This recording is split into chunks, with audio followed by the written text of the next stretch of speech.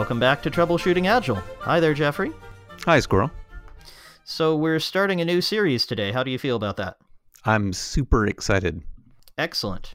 And are you super excited because you've talked about it with me and we've decided together, or because you've unilaterally decided that that's how you feel about it? You and I collaborated, and now we both have some internal commitment towards it, and I'm very excited that, as well as sharing the material that we will eventually get to. Excellent. Well, so I asked that silly question at the beginning because we're starting a series on unilateral control, and I was suggesting the slightly silly subtitle, How to Mess Up Your Agile Team, or How Not to Fix Your Agile Team. How to have bad communication and poor working relationships. Excellent. In 5 easy steps. Super. So we're going to be talking about how unilateral control undermines team results. This is an article from Roger Schwartz, a writer that you and I, Jeffrey, have read a lot of, and a follower of Chris Argyris, the founder of the action science methods that we use a lot. Mm-hmm. And it may not seem immediately relevant to Agile development, but I think we'll be able to bring it back at the end, why these might be methods that don't work for getting your team to function better, even though they seem really attractive. You think, wow, this is the way to go, right? Yes. Okay. So what I'm going to describe here is the first unilateral control assumption from Schwartz's article, but a link in the show notes as usual.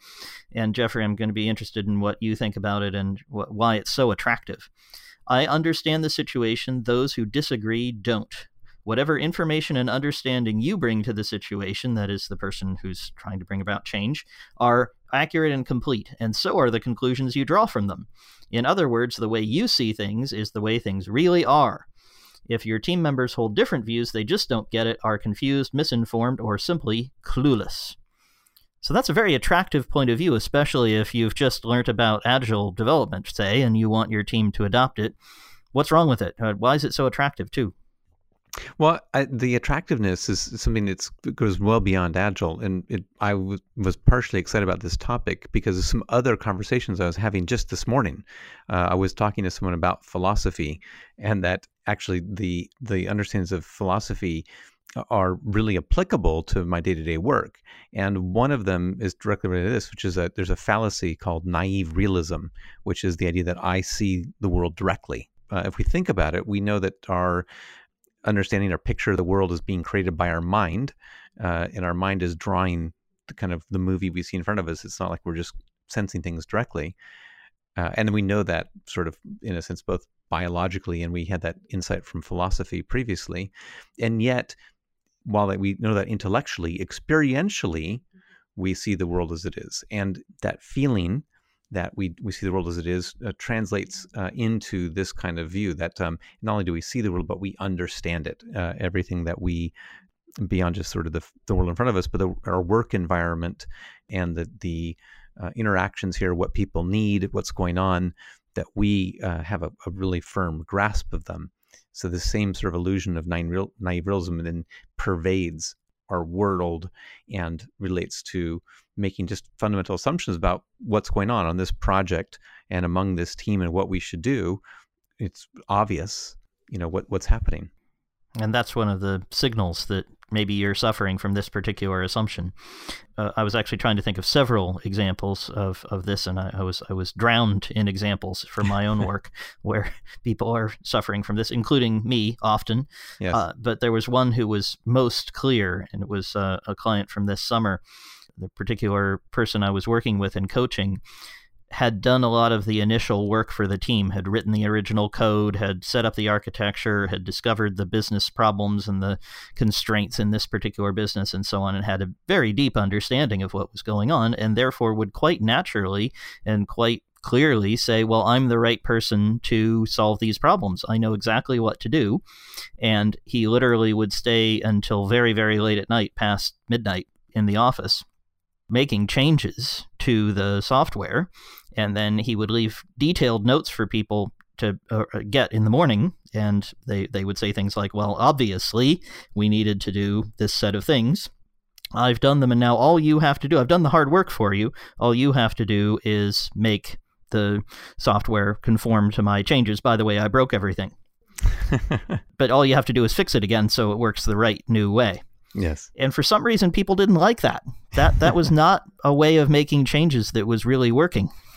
And we can all laugh when we're outside the situation, but to him, it really made sense, and I could see why, because he understood it much more deeply than they did. That was true. He had much more context and knowledge, but unfortunately, he wasn't including them in the process, nor was he including new information that they were discovering. And so that was not working. This assumption was not working well for him. We had to undo that. And the first thing was get him to work more normal hours. That's getting kind of like what the right thing to do is. But before that, like this fallacy, this assumption of unilateral control really is a sense of perception. And what I liked there in your example is you said like that there was a time where he knew everything. He was the only person doing the work, if I understand that correctly. Yeah, that's right. And then later, new people come in, they start doing other work, they learn new things, there's new information being generated, but that sense of mastery that he had probably never went away, that his idea that I understand everything. Exactly. And I think when it comes to that, why I really like calling this out is two things. One is it's so pervasive. And second, when we think about it, it becomes easier to understand why we have this pervasive problem, which is it's kind of like the unknown unknowns problem. What's going on? We're not aware not of what other people are learning. We kind of forget that that's even possible, that other people would have information we don't have. Mm-hmm. And it's a very seductive notion to think, well, it's a coherent story. It makes sense to me, and therefore I'm going to adopt it. And those of you who know us will know we're about to start talking about System 1 and System 2 from Kahneman's work, and we won't do that today. But I'll just stop there and say it's very seductive to say, I know how it's working. And yes. That's the danger. When you hear that, that's the signal. I think we both have examples where we've done that. Absolutely. For me, myself, one of the things I became aware of is I had a habit very often of using the word obvious in explanations. And at some point, it was tied to this physical gesture where I would raise my hand and say, it's obvious. And over time, I realized, well, if I have to say it's obvious, then that's probably a sign it's not actually obvious. I'm sort of invalidating my own claim, or I wouldn't have to be saying this. And for that matter, then why is my hand in the air? And sort of that has become like a physical reminder to myself if I find myself raising my hand saying, but it's obvious, that I should stop. And I now have developed the habit of saying, okay, it's not obvious, but it is, the feeling is it must be because it's so clear to me. And then I've been able to learn that actually it turns out. That's a signal that you're almost certainly wrong. Yes. There's something you're missing. Well, I need to at least be open to it, because it's not that if you become aware that we are subject to these fallacies and cognitive biases. We have the cognitive biases because they very often do work. A lot of times we have a feeling about what's obvious and we're right. And that's great. The problem is we're right so frequently, in a sense, we become blind to the idea that there's times where we're not right. So if I have a feeling that I need to explain something that's obvious to someone, it becomes a trigger to maybe ask them what's obvious to them. What are they seeing? Indeed. And I like how that covers the I understand the situation side.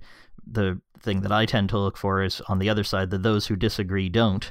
The signal for me, for myself and my own behavior, but I also train my clients to look out for it, is the signal, I'm going to convince so-and-so. I'm going to convince them of this. All I have to do is convince them. I mean, if they were just convinced, if I could just convince them, I tend to just remove that word from my vocabulary, and I encourage my clients to do the same.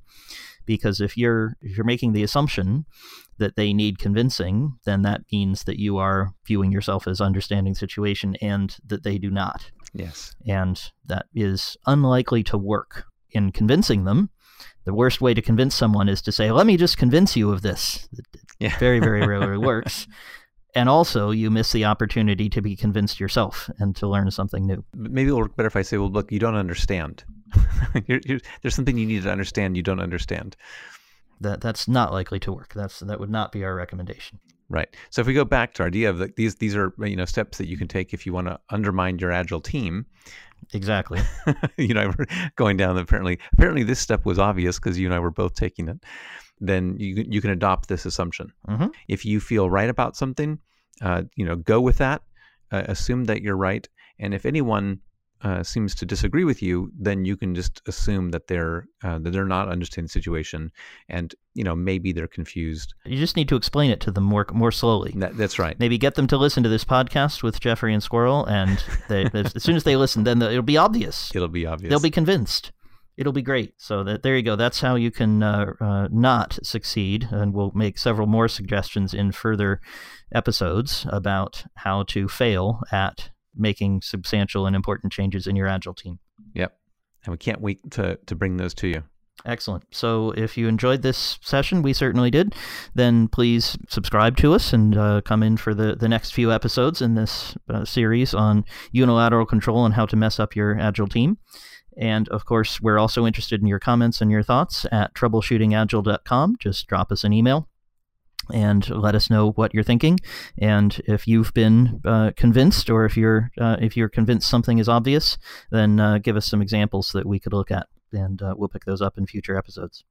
Yeah, I wonder if any of our listeners will have ever experienced this situation. I predict all of them have, so I'll be interested to see what they have to say. That's right. Okay. Thanks, Jeffrey. Thanks, Squirrel.